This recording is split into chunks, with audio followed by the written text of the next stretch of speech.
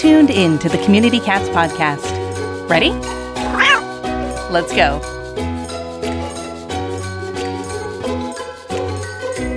Welcome to the Community Cats podcast. I am your host, Stacey LeBaron. I've been involved helping homeless cats for over 20 years with the Merrimack River Feline Rescue Society. The goal of this podcast is to expose you to amazing people who are improving the lives of cats. I hope these interviews will help you learn how you can turn your passion for cats into action. And today we are speaking with Julie Totten. Julie recently founded Cat Companions, a unique nonprofit organization in the greater Boston area. Its mission is to comfort people living with disabilities with emotional support cats while providing the foster cats with a loving home. Cat behaviorists match participants with an affectionate cat, provide cat education, and if needed, cat behavior issue support. Julie has more than 20 years of nonprofit management experience. She cares deeply about helping people with disabilities. In 2001, she founded Families for Depression Awareness to help families recognize and cope with mood disorders, to get people well and prevent suicides. Julie, I'd like to welcome you to the show. Thank you. I'm glad to be here. So first and foremost, I have to ask all of our guests, how did you get to be passionate about cat and cat companions? Well, my background is in disabilities and autism and mental health, but I do care a lot about animals, and I have a dog. I don't have a cat because my dad was allergic to cats and my husband's very allergic to cats. So unfortunately, I can't have one. So tell me a little bit about your background. You say here you have 20 years of nonprofit management experience and caring deeply about helping people with disabilities. Did you go to school for this? How did you really develop that passion? Yes. So my background in mental health, I experienced a family tragedy. I had a brother, my only brother, who took his life when I was in my 20s, and it was very, very difficult. And I wanted to help family members understand how to help someone in hopes that they could help prevent suicides. So the focus, at Families for Depression Awareness was on helping people get educated and provide practical advice when they're overwhelmed and nervous about how to help their loved one. So I ran Families for Depression Awareness, and that was my professional experience, but I also had a family tragedy. But you founded that organization. That was a nonprofit organization back in 2001. And does it still exist today? Yes, it's still up and running, and I left it in the good hands of two people who I work closely with, and they're doing a great job. So I dare say that you have transitioned successfully? This is a big question that I get often, which is, how does a person who started an organization or founded an organization transition out with that organization continuing to run? Did you find that process challenging? No, for me it wasn't, because I'm a very collaborative person, not to toot my own horn, but I worked very closely with the two people who I left it with, and we really shared responsibility after a while for running the organization. So it wasn't a big shift for them to do it without me, I didn't feel, and now it's still running. So I think it was very successful. And so how did you get the idea for Cat Companions? Yeah, so I think about this a lot, about how people with mental health disorders and autism, how difficult it is for them, because they experience debilitating panic attacks, they have loneliness, depression, insomnia, suicidal thinking, and all of that does need to be addressed with medical treatment. You need to take medication and get the proper treatment. But you also need something positive in your life to uplift you. You need something to be there with you in your loneliness. And so, animals are wonderful in helping comfort you and provide an opportunity for you to take care of someone rather than just worrying about yourself. So there are, of course, service dogs out there, but they are expensive and they need to go outside and walked, and they need maintenance. So cats I felt in talking with people and researching this extensively for a year that cats would be a good alternative, especially for people with disabilities, to have an affectionate cat, and a cat that, is friendly and is a little, it's an older cat, so that it's not such high maintenance. So that's how the idea came about. When you said you did a year's worth of research, did you try to find another organization that looked like this before you decided to embark on this on your own? Yes, I looked for organizations that did this, and I couldn't find any. There are, of course, service, dog organizations, and there are therapy animal organizations that go and visit people in nursing homes and so forth. But I couldn't find an organization like this that would help people, with disabilities find a cat through a shelter or a foster home, and then educate them on how to take care of it and help them set up a caregiving system. All of that. I couldn't find another organization like this. So I'm interested in having you walking us through the process specifically here of what your organization does. There's a person with a disability. They're interested in owning a cat or fostering a cat. Right. So they're interested in owning a cat. Okay. So what would happen is they would come to our website and catcompanions.org if they live in Greater Boston or in Massachusetts, and they would apply to the program, just fill out a quick questionnaire. And then we would get back to them and discuss it with them. There's some things we have to talk about, like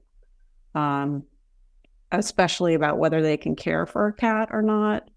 And then I would help them find possible available cats and shelters that they should apply to in the area. In Massachusetts, the cats go very quickly. So we have to apply and then follow up. Sometimes I'm helping people fill out the application if they're a senior and they don't use computers very much. They need help filling out the application. And then once they have the cat, we provide them with education on how to set up their home for the cat and so forth. And then when they have the cat behaviorists go into the home and educate them about cat care, about cat interaction, about preventing any cat behavior problems like not using the litter box. And then if they have any problems with their cat behavior, we have someone to talk to them about that as well. What about medical support or food, or is that just the responsibility of the person? Right. We have to make sure that the person can afford a cat because, the vet bills and the food and then the supplies and the adoption fee are all, for the person to take care of on their own. And, you're a relatively new organization. You've been operational for almost a year at this point.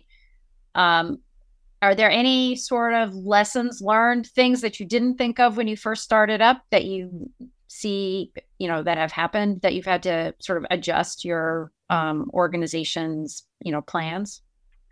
Well, I think I already knew this, but it came up again, is that people with disabilities are often overwhelmed, and we need to support them every bit along the way, like helping them fill out the application.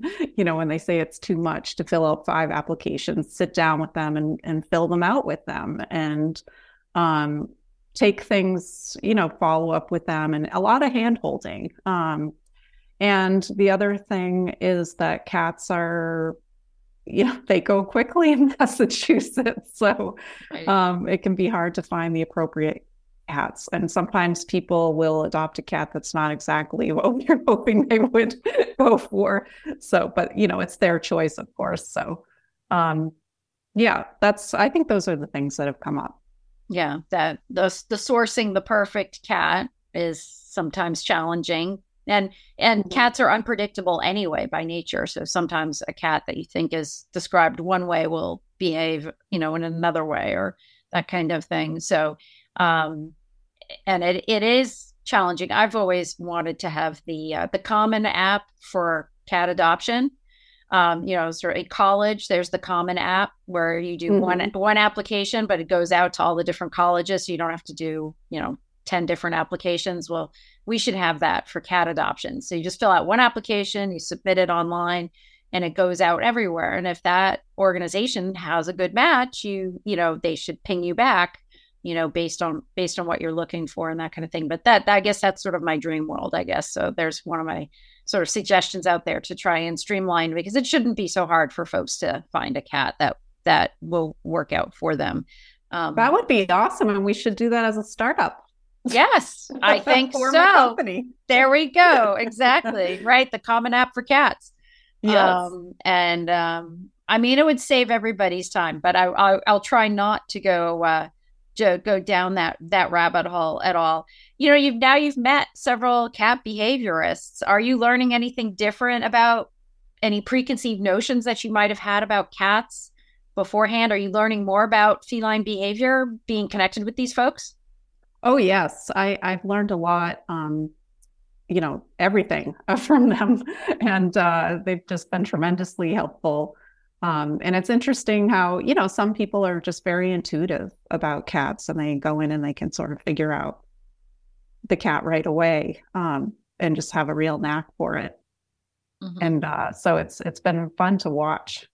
Do you need expert help taming feral kittens for adoption? Watch the Taming Feral Kittens and Cats full-length workshop video, now available for free on the Urban Cat League YouTube channel. Go to youtube.com and search Urban Cat League to see all of their videos to benefit community cats. Do you want to make things easier on yourself and the others in your organization? Our friends at Dubert have teamed up with the Dallas Pets Alive and Spay Neuter Network teams, and together they have created the Companion Case Management module. It allows you to be more proactive with all your organization's needs, create cases for your clients, and organize them by type.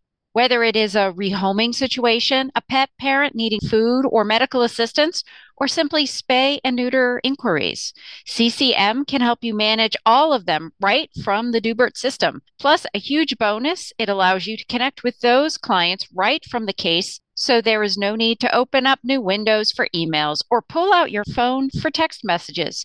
Check it out and learn more at www.dubert.com to get started today. Ever wanted to quickly connect, collaborate, or problem solve with others in the animal welfare field who are, real people? Look no further than Maddie's Pet Forum. Maddie's Pet Forum brings people of animal welfare together with the common goal to keep more people and pets together. We share ideas, expertise, offer each other support, resources, and more. Visit forum.maddie'spetforum.org/cats. Maddie's Pet Forum. Come for an answer. Stay for the community. Do you have a target goal for the number of clients that you think you can serve? That's been a hard issue for us to figure out, because we're still getting the word out about the organization. So it's hard for us to figure out, well, how many people can we serve and how many people want the service? And so that's still up in the air. I mean, most of the outreach that we're doing is where we thought the biggest need is, but sometimes it's not exactly right. But to parents of children with autism and mental health disorders. So the parent is there to help care for the cat. And seniors really want the service as well. Seniors usually have something going on, like arthritis or something that they're grappling with. And then we have to be certain that they can set up a good cat caregiving system with the seniors. So it's a little more work. Yeah, figuring that all out. Yeah, back in the 90s, the Merrimack River Feline Rescue Society, the organization I ran, we had a program called Perfect Companions, and it was matching a volunteer along with an adoptive cat with a senior or somebody that needed assistance, and we would have a volunteer assigned to that sort of case, and they would check in on the person. And sometimes we had several volunteers who would go every week or every couple of weeks and trim the cat's nails and do things like that as a supportive thing. And there were quite a few clients that they would have the litter box would be set up high, like on a table, so that then the person didn't have to bend down to scoop the litter box. I'm sure there are more gizmos now that are helpful in that situation, where back in the 90s, it was pretty much of our own way of, figuring stuff out on like a scoop on a broomstick type thing, with an extender type reach type, trying to figure out systems so that they can have the cat.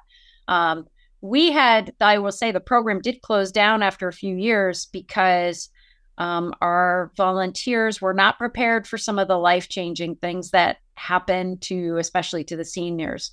They get to a point where either they fall down, they get hurt, they go into rehab, or they go to the hospital, or else families just made a decision that they, have to be moved into a different level of care. And that cat was their, sort of like their last living in companion to them. And it was time for them to move into an environment where cats were not allowed. That was tough on everybody. And I mean, your background is phenomenal because you have a lot of sort of information on how to deal with kind of that emotional. Our volunteers came in and said, yeah, I love cats. I can help out with this cat. And it wasn't about the whole like family piece. But it sounds like you have an awareness of the need that if you do enter into a relationship where you're supporting somebody with a cat that has, special, issues going on, special needs, then you're understanding the big picture. You're talking about affordability, the ability to, take care of the cat from an affordability standpoint, being able to feed, take care of that cat appropriately. On a long-term, big picture basis, things can happen. And so it sounds like your program has that support for your team, as well as that awareness of what could be happening down the road. Right. So we can coach people about that and talk to the family members about that. And also, I mean, the program's not for everybody. I have to say that, because if you can't take care of the cat, or you can't have, a visiting cat sitter come in, you can't afford that, that's not gonna, if you don't have a family member, if you're not able to care for the cat, of course it's not gonna work. But I mean, there are ways to set it up so that it can work, but people do have to be able to afford it if it involves, a cat sitter. What if someone already has a cat and they're looking for some extra support or surrendering the cat? Is that a situation where you would get involved? We have had people who already have a cat. So then we talk about, why do you want another cat? And, how are you going to take care of two cats again, the expense, and discuss that with them. But we haven't had someone want to surrender a cat yet. Mm-hmm. Or just somebody to say, I have one cat and, I need some support, or I would have to think about surrendering. Oh, right. Yeah, right. We could help with that. Yes. Right. So because I could be fine in my 40s, but not or something could happen in my 50s where I have a problem. And so therefore I need more support, but my cat's still with me. People will be like, I have a 12-year-old cat. And so, I'm looking for solutions for some extra support so that I can continue to keep my cat, which I think that is something that we will run into more frequently as cat populations age, as well as veterinary care continues to become more, complicated because cats are living longer, but you're dealing with things like, insulin shots or special food or, range of different things as cats get older, where they need, extra support. We also have this whole concept now too about One Health, which is taking a family's pets and putting them into the family unit. And so we feel that there's a sense of obligation and necessity within the community to take care of our pets at the same level that we do with our children and our family and that kind of thing. So I think that services like Cat Companions is great because it's taking that idea of One Health and bringing cats right into that model, which is really phenomenal.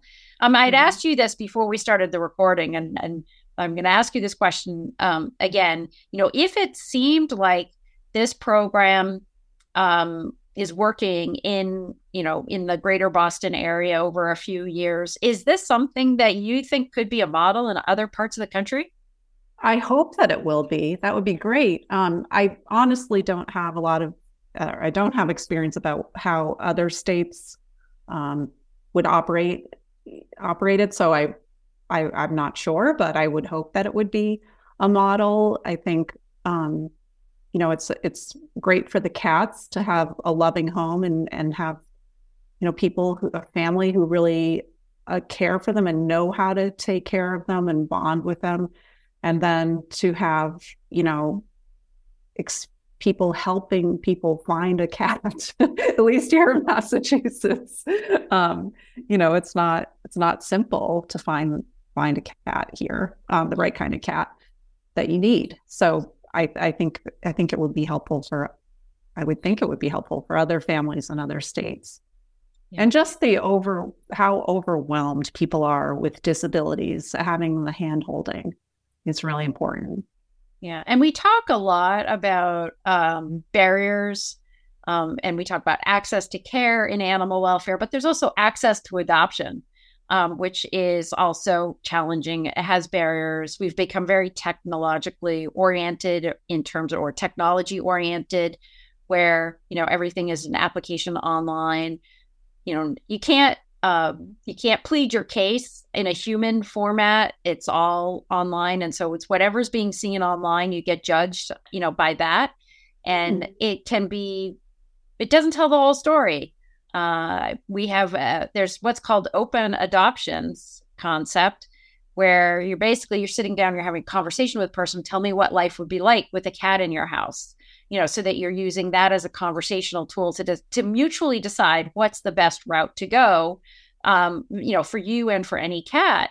And I think sometimes we just, emailed, something comes up that sounds a little funny and we go, oh, nope, nope. And, we have to be careful about that on the cat side too. I'm the first one to say that many of us end up taking in, the strange, odd, old, and dysfunctional cats. In Massachusetts, I mean, the cute, fluffy, adoptable kittens, as you said, or the even adoptable adult cats, our heart can be challenging to find at times of the year here in the greater Boston area and in New England.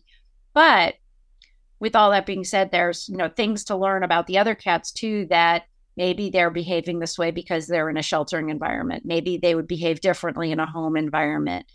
So maybe there's some behavioral things that we can do to kind of give the cat a little slack and give it a chance. But giving it a chance, there's consequences sometimes too. So, cat behavior is very unpredictable, and it's predictable at some levels, but unpredictable, I think, at other levels. So it's really, the dating game is really hard to figure out when you're doing your matchmaking for cats, as well as, for the people to the cats, that kind of thing. So we had an elder who came in and they wanted a senior who wanted to adopt a kitten. And the staff was like, oh, no, you can't adopt a kitten. You can't adopt a kitten. And the person said, well, I'm old and grumpy and crotchety. I don't want an old, grumpy, crotchety cat. I want something that's going to be all full of life and vigor and all this other stuff. And, the staff at that time, they just didn't get it. And I was like, I get it. You want to have someone bringing in the frisky, the light, the crazy, that kind of stuff. So it's right, really hard. Fun energy. Yes. Yeah. And they're like, oh, no, you're just going to trip on them, right? Yeah, we just had, we helped a man who had a granddaughter living with him. So they ended up getting a kitten against our advice. And it seems to be working out. So yeah. So you're learning to take chances. And that's the thing that we all have to do. And if it doesn't work out, it's not a failure. It's we gave it a try. We gave it a try. And if you didn't try, you wouldn't have known, And so I think that we also need to maybe expand on our reach and broaden it a little bit, because it can feel like we're very limited in what our selection is and our choices are with regards to cats, especially at certain times of the year up here in New England. It can be tough. Now, other parts of the country, totally, that's not the case for sure. The year round, they've got plenty of cats and kittens available.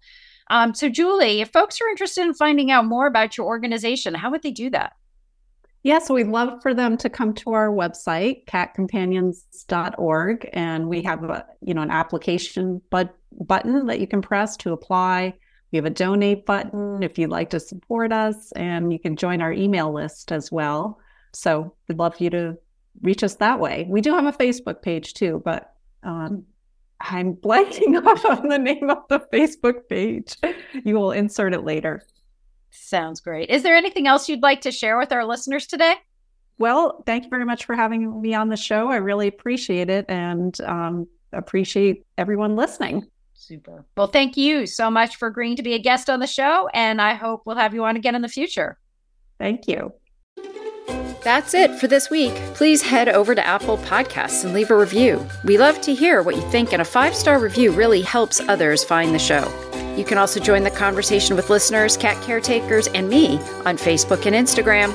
And don't forget to hit follow or subscribe on Spotify, Apple Podcasts, Google Podcasts, YouTube, Stitcher, or wherever you listen to podcasts so you don't miss a single show. Thanks for listening, and thank you for everything that you do to help create a safe and healthy world for cats.